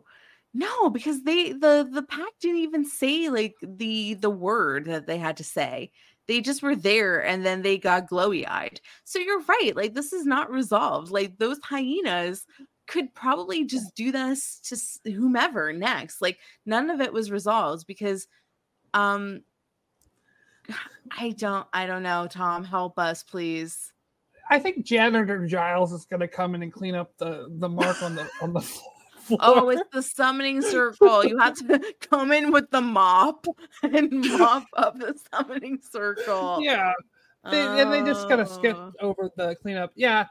So, Adam, I understand what you're saying. I do think the point of this episode was they wanted the hyenas, but I think they really wanted Xander to be a hyena. Like, they really wanted one of our main characters. That's fine. I think they could have still done that, even if they just had, like, new students came in, were picking on Xander, but then turned him into a hyena through some kind of ritual, and we have to undo that. And then, hey, maybe we give Xander the moment at the end to deal with the other hyenas and actually, like, let him have whatever kind of thing. I don't know. Like, I just feel like I didn't need Rando Zookeeper in like a, full face paint doing some weird stuff. I certainly did not need those fake hyenas with the green eyes just doing their thing like a bad, were those puppets? Those hyenas? They certainly weren't even close to real hyenas, but I don't know. So this is the thing. Like, that this actor who plays Xander was like, okay, producers, I am ready. I am a main character. My name is on the opening credits. I am ready for my special episode. I'm ready.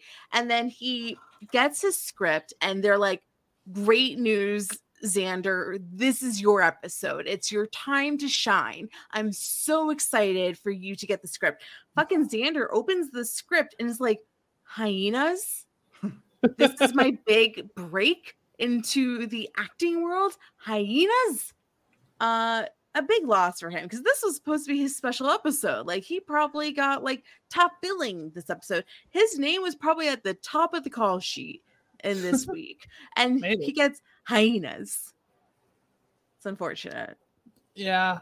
I also think Adam, I think they're trying to do a thing where all the villains are the adults, at least so far. I think if you go through the episode so far, all the villains have been except for that little kid that's going to be a killer.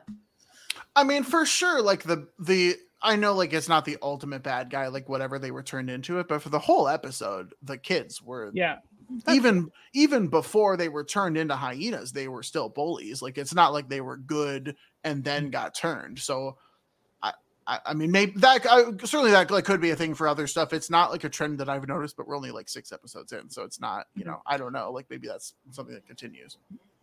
Yeah. Yeah, I mean, I understand what you're saying. I think they went through like a couple extra steps because they wanted to get magic influence instead of just having the kids be hyenas. Yeah.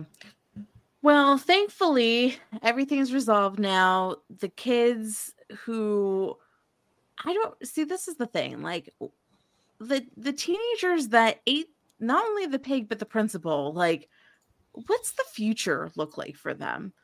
Like, do they just get to continue on in this school and continue to be douchebag assholes? Like, they literally ate a person, a human. What is their future? How are they supposed to go back to school now? Well, I think, as we all know from the show Yellow Jackets, it's not good. They're going to be traumatized for the rest of their lives. And they remember it. Yeah, they remember it. The rest of their lives are ruined by Giles. Yeah. We're never going to explore the fallout of this, though. Like, for sure, that's never going to be a thing. And you know what? That's okay. I'm actually okay with that because I feel like that would be like way too far in. I hope that we explore the fallout of the Xander stuff, and I just don't think that we will. I really, truly just don't think this is ever going to be talked about again. Maybe it will be. Maybe it's the whole next episode. I don't know. But it just doesn't seem to be like something. Like, it feels like this is where it ends in terms of this interaction based on the ending here. Yeah. So. Well, I think this episode was more about exploring the love ladder or triangle or however you want to characterize. Truly. Unless, like, again, Xander's pretending like it didn't happen. So yeah. Willow, please get out of it. It's just not worth it. Could we set Willow up with the dweeb that we still don't know the name of? I think that could be a great match. And he seems like a nice guy. Yeah. Willow deserves better, in my opinion, than Xander. I just hate like watching her like fawn over somebody that just won't give her the time of day. You're not getting like Ron Hermione vibes at all? No, you're not getting that, Adam? I'm not. No. Who's Ron for Harry Potter? Like Ron Hermione? No, I know Harry Potter. I've heard of that one before. Who's Harry? Buffy? Yeah. And then Xander is Ron. And well, then it would be Hermione, the nerd. It's Hermione. Yeah, I don't think that like I don't see it, but like maybe that might be something to like look at going forward. Admittedly, there's only so many ways to play the 3-person relationship friendship where one person is the hero and the other two. You know, there's only like so many different iterations of that, and so there's probably going to be some similarities. But in terms of like the love triangle ladder, I really like the love ladder situation, Tom. I think that's a great way to think about it. You should trademark that. That's some good shit. Yeah. I feel proud of that one. Yeah, I love that. I'm gonna keep that in my back pocket. So we do see that Xander's back at school. Everything's fine. As we discussed, he is pretending like he doesn't know anything, which I hope does get talked about a little bit more, explored. And then he admits to Giles that he actually does remember everything. And I don't know, like, I guess I don't know if he just doesn't want to deal with it, or he just doesn't, he's trying to like push out of his mind. But I don't know Xander well enough to understand his intentions in this, but hopefully maybe I'll figure it out. Yeah, I just think 6 episodes in, the writers aren't ready to deal with a character doing all this bad stuff and feeling the guilt of that. So they're just like, we're just gonna pretend this is a one-off and forget about it, and we'll pretend like he doesn't remember it at all. Yeah. Well, we have some feedback from our friends. We have Justin. Justin talked a little bit about the last episode, and the thing that I wanted to bring up is that Justin told me that Cordelia was in not only an episode of Veronica Mars, which like Adam and I watch all the time, but Cordelia also was in an episode with Eric Matthews in Boy Meets World, the Train of Fools episode, which is when they get trapped on the train on New Year's. And she kisses Eric Matthews, which is like pretty cool. And also Justin said that jealousy is toxic.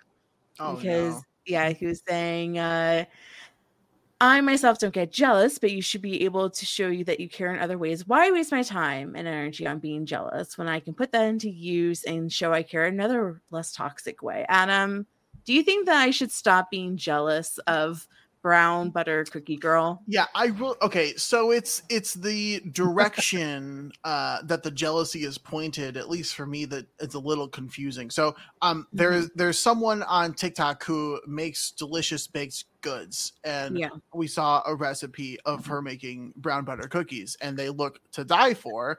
And I said, "Oh, those look really good." And I sent the video to Sarah, and Sarah was like, "I hate this bitch. I want her to die." No. You had like 60 videos that you liked.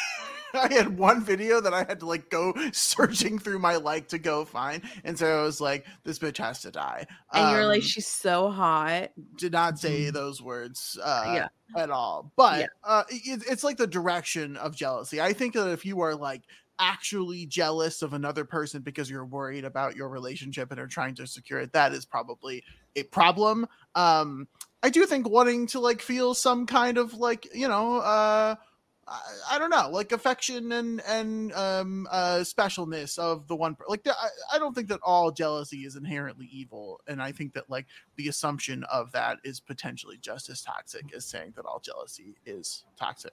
There certainly can be toxic jealousy. Certain. Yeah. Well, I think it was that I said that jealousy, like I like it's hot. Like I want that's toxic.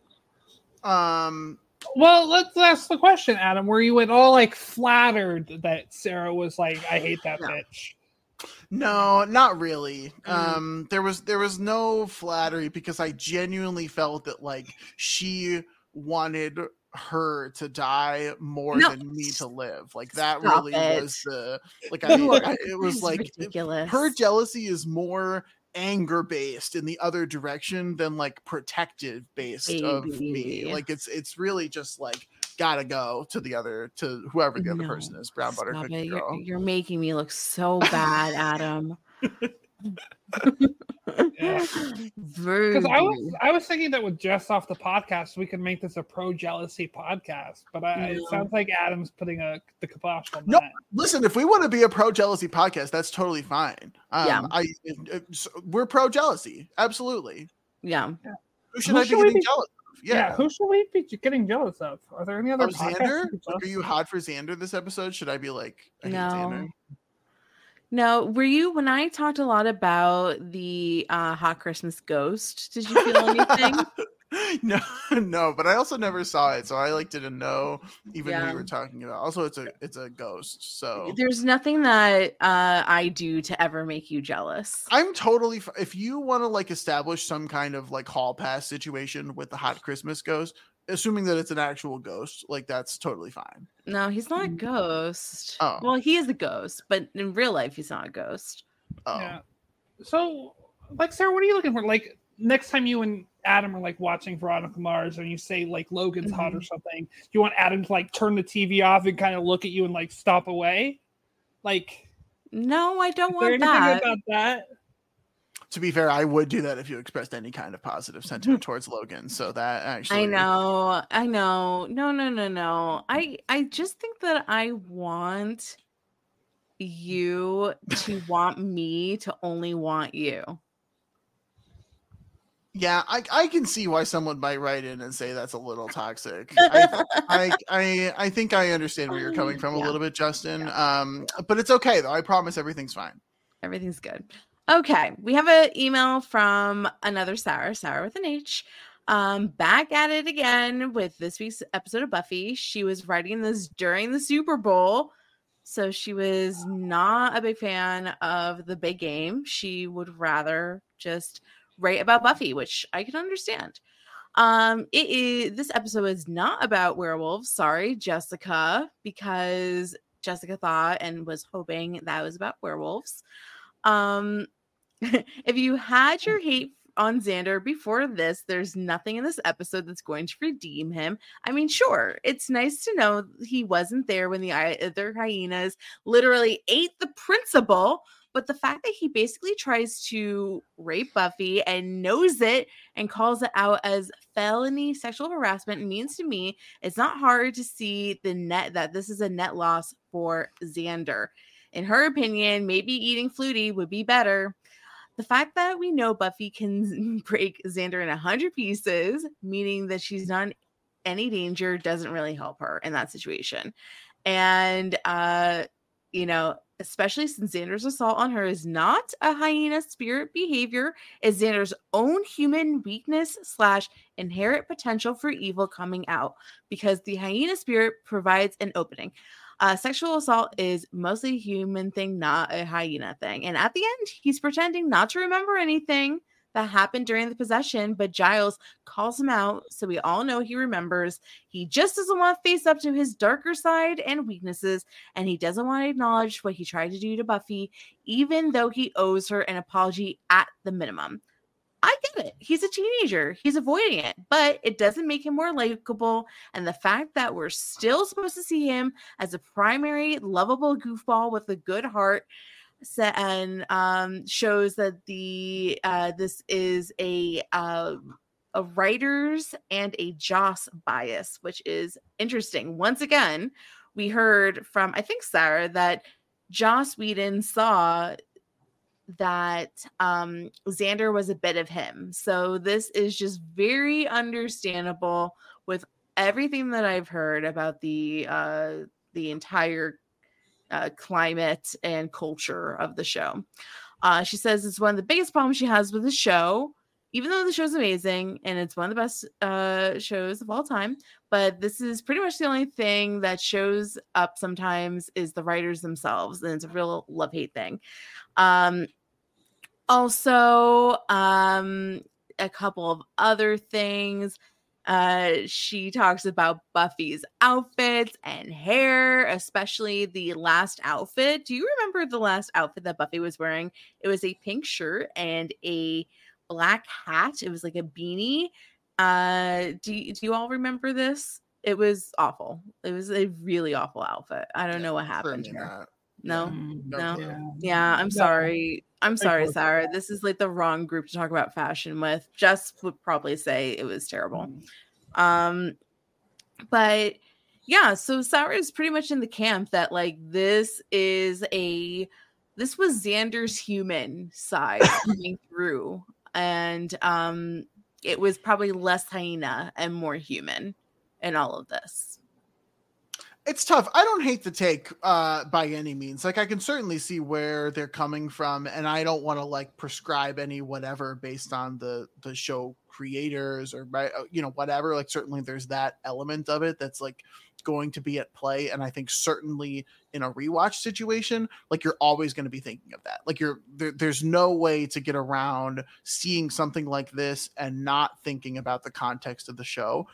But if we're looking at the show just from the perspective of how it was being released in real time, if you're seeing this, the choices that were made in the moment, it's hard to sort of separate sort of the context from that. And I'm not even saying that we have to all of the time, but at least in my mind, I just am not seeing, based on everything else that Xander has done, and I don't like Xander, I'm not a Xander fan, but based on everything else that Xander has done, I just don't see this as like a oh, he finally has confidence. And if he had the confidence before, this is what he would do with it. And these are the actions that he would take. I just am not seeing that from him in the first, 5 episodes that we have seen thus far, or even, throughout this one. Like, I just am not seeing that as like, this is what Xander actually wants to do, or actually feels, or actually, would do if he had supreme hyena confidence. It's just not what we've seen. Now, the lack of apology at the end, I think that is maybe more where we can assign some of that feelings on personal responsibility and like who should be saying what and what you should be doing. And I think that could be more emblematic of like the writing and production side of it. But even then, I just, they almost, because we left in a minute and a half of dodgeball and a minute and a half of walking across the lawn, we didn't have a lot of time to actually like fully explore what a resolution or what an apology could look like. And I don't know that I have any trust at this point that they would do that with any sort of like grace or elegance. So I don't know. Like I can sort of see where it's coming from, and I'm just not assigning like individual blame to Xander here because of the hyena part of it and because of what we've seen previously. It just doesn't track that like if he had confidence dialed up to 10, he would go sexually assault Buffy. Like, I'm just not seeing that in terms of what we've been given for him thus far. Could be what happens in the future, I guess, but based on what we've seen, I don't see it. Yeah.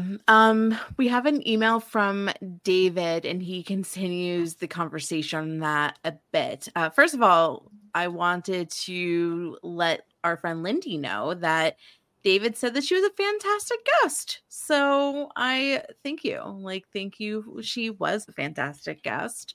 And also another interesting thing that David brought up was that the main hyena, Kyle, was Jen's boyfriend, Billy, and from Dawson's Creek. And I thought that was like an interesting tidbit. So David said, yeah, you remembered? Yeah. Character-wise, the biggest thing that happens in this episode are that Hyena Xander is like an unfiltered and mean Xander, and he says and does things to Buffy and Willow that shows how he thinks and feels about both of them. One of the things that I liked when he first comes to the Bronze and takes Buffy's food. Okay, so he likes that because in hyena packs, the female hunts for the food and provides it to the mate. So this behavior is in line with a hyena's and shows how Xander views Buffy through the lens of his possession. I will also give credit to Nicholas Brendan for giving hyena Xander a distinctly nastier edge in his mannerisms and tone, which is what I was reacting to personally, me, when I was like, oh, he's like acting like he had swag. I don't know, but he was so gross because he ate the pig. While he does act like a completely different person, he does convey that this is Xander with a mean streak. What did you all think about his decision to pretend to not remember any of it, so that he can get back to normal with Buffy and Willow faster? We did not like that. And the fact that Giles did not reveal that he was lying, which I also like. That's a good point. Like Giles was like, I'm going to keep your secret. Like bros protect bros. Yeah. I don't like it. Yeah, I think Giles kind of was like, yeah, this was hyena Xander. This wasn't real Xander. And because of that, he doesn't actually need to be held responsible for this. And if like the way he would rather deal with this is to brush it under the rug, I'll go with it. And there's problems with that. I especially think like if, yeah, I mean it's not great from Giles. It feels gross, right? Yeah. It just feels gross in general. And it's like weird to like, how do I like feel about this and how do I interact with this? But all in all, David felt like this was a really average episode, but with some interesting insights into the characters. But one last thing from David that I wanted to mention, because he's watching it with his children, and he said that the theme song is his son said it's a real banger and lit, which I I think that's like Gen Alpha just like coming through. It's really cute. And then his daughter, who currently has a dream to be a hacker, is very amused by Willow's hacking. And they both love Buffy and kind of think Xander's the worst, which it seems as though everybody is pretty much on the same page that Xander's the worst. I'm sure one day maybe he will redeem himself, or maybe he will get eaten by a pack of hyenas and nobody will. Only one can hope. But that is our episode. That is the pack. We made it. It was an episode. Next week's episode is simply called Angel, which I have high interest in. That seems like something that I want to watch because I want to watch all things Angel. I know that that's probably an episode that Tom will enjoy as well because it sounds like you enjoy Angel in some capacity. Right? I do. Yeah. Do you two have predictions for what Angel is going to be about, the episode? It's just going to be about Angel. What do you mean? What are they going to? What is it just going to be? Is it just going to be him being like, "There's a vampire after you, Buffy," and then walk away? Like, is that just going to happen? Like 100 times? What do you think? What do you think is going to happen in that episode? Angel's got to be in trouble in some capacity here, right? Like, Angel's been taken, Angel's missing, Angel's captured by a bad guy, and Buffy has to go save him in some way here. I think that like maybe Buffy's gonna try to like seek him out and be like, "Look, I have a crush on you. Let's go on a hot date. Only 2 people because we don't need 3 people on a date. That does not seem like something that we want to do. No couple to throuple. And like let's make it happen. I don't know. It's a love story. Baby, just say yes, right? Maybe. I guess. Yeah, it's gonna something's gonna happen. Something's gonna happen. I don't know. We'll know next. Should I be jealous of David Boreanaz? Like, is that only time will tell, my love. Looks maybe at this point in the series, definitely not his acting ability, though. To be quite frank, no, yeah, his acting abilities are tough, really tough. And that's one point where I will stick up for Xander. Nicholas Brendan at this point is a much better actor than David Boreanaz. He did do a good acting job this episode. There was a very interesting shift in his demeanor from normal Xander to hyena Xander. You can tell that something was up. It was interesting. I can give him that. Tom, what are you up to? Do you have anything that you want to plug to the people? Not really. Can you all just send some positive energy to the Niners? They really need it. They got their hearts ripped out. Adam, don't give me that face. Cry me a goddamn river. You know what I heard? Actually, cry me a river. I heard that they were like, "Oh, we didn't even know what the new rules were for overtime." It's complicated, Sarah. The rules, they changed the rules, and it's complicated. That's the worst thing anyone could have said. If we knew the rules, then of course we would have chosen to go second in the coin toss. It's really defended going first in the put. Look, Dora the Explorer, I heard, explained it perfectly clearly. The overtime rules. We did not. That was not the broadcast we were watching. Just to be clear, we did not watch the Nickelodeon broadcast. Although I've seen many clips of it, and it looks very fun, and I would be open to watching it in the future. That being said, Tom, I just okay, you lost in the Super Bowl. You were in the Super Bowl. Like, let's just call it what it is here. The Bears haven't sniffed a Super Bowl in just ages. Okay, we're talking about first round draft picks. We're talking. I mean, there's just. I have almost no sympathy for teams that are perennially good, arguably the second best team of the past decade. Losing in the Super Bowl, that's tough. I really feel sorry for you. Let me whip out this violin that I found.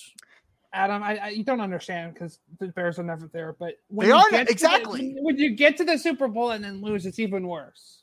Oh yeah, okay. You know who the only people that say that are the people that make it to the Super Bowl all the freaking time. Okay, can't relate to that. How's this? Is this the first time there's ever been like a real sports segment where it's been like an actual sports discussion and not just back and forth sports ball? It's just like the first time anyone's actually talked about sports on this podcast. Yeah, I think so. It's been a bit, actually. Yeah, Sarah, what was your big take away from the Super Bowl?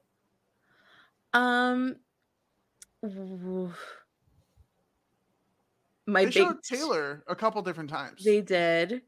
Yeah. That was great. I mean, I thought that I don't think I have a hot take. I mean, it was exciting. Like I thought like the overtime was very exciting. I felt like yeah. I really didn't think much about it after the fact. Once the Super Bowl was over, it just escaped my head. What did you think of Travis Kelce yelling at his coach? Because that's sort of the big thing in Taylor's world is like how different fans are reacting to that scene. Well, the thing is that Travis Kelce and Andy Reid have talked about it and they're okay. So if they're okay, then everybody else should be okay with it. Mind your own. I think it was a bad look, but also it worked. So well, he got put into the game. He wanted to play. 1 yard. Why was he out of the game? 85 in the second half. So yeah, I don't know. Why was he out of the game? What you should be focusing on is all the nice little make-out videos that are going on Twitter with Travis and Taylor. That is quality content. Yeah, I feel like they were low-key about the PDA at the start, and that has been lifted. I love it because you know what? Like, I don't know why we all have to be fucking prudes and hide the fact that two people love each other. Like, screw the prudes. Like, I love PDA. I would PDA all over this bitch. Like, fuck it. I am so sick and tired of people like, oh no, don't kiss in front of other people. It's PDA. Fuck PDA. Like, no, like, I encourage it. So let them make out. Go with hickeys all over their necks, lipstick smear all over their faces. If they're getting it, let their love shine throughout the whole universe. Like, seriously. And if you have a problem with it, then I'm sorry. That's just your, like, old, like, Mayflower background just seeping through, Like, those pilgrims didn't want to show anybody fucking. And then look at them. They're all miserable. Anyway, is there anything else you want to say, like very specifically about Jess's takes while she's not here that you've just been like wanting to get off your chest? Like, is there anything else you just need to like yell about? No. I mean, just enjoy the PDA. It's fine. Everything's fine. Adam, do you want to talk about what you're so busy? You're the busiest. I'm not even that busy. No, I'm really not that busy anymore. Busy. What do you have going on besides being the love of my life? I feel like you have more going on than I do these days, honestly. What are you talking about? Over at One Describable Podcast, Lindy, the aforementioned Lindy, and Todd, the aforementioned Todd, he was mentioned as well, are talking Girls 5 Eva Season 2. We're just past the halfway point of there. We just had the amazing Felipe on the last episode, so that was a ton of fun. Go check that out. That's One CHG Podcast. And then, of course, we are doing Previous Little Liars, where we're going through Pretty Little Liars episode by episode, but we're only watching the previously ons.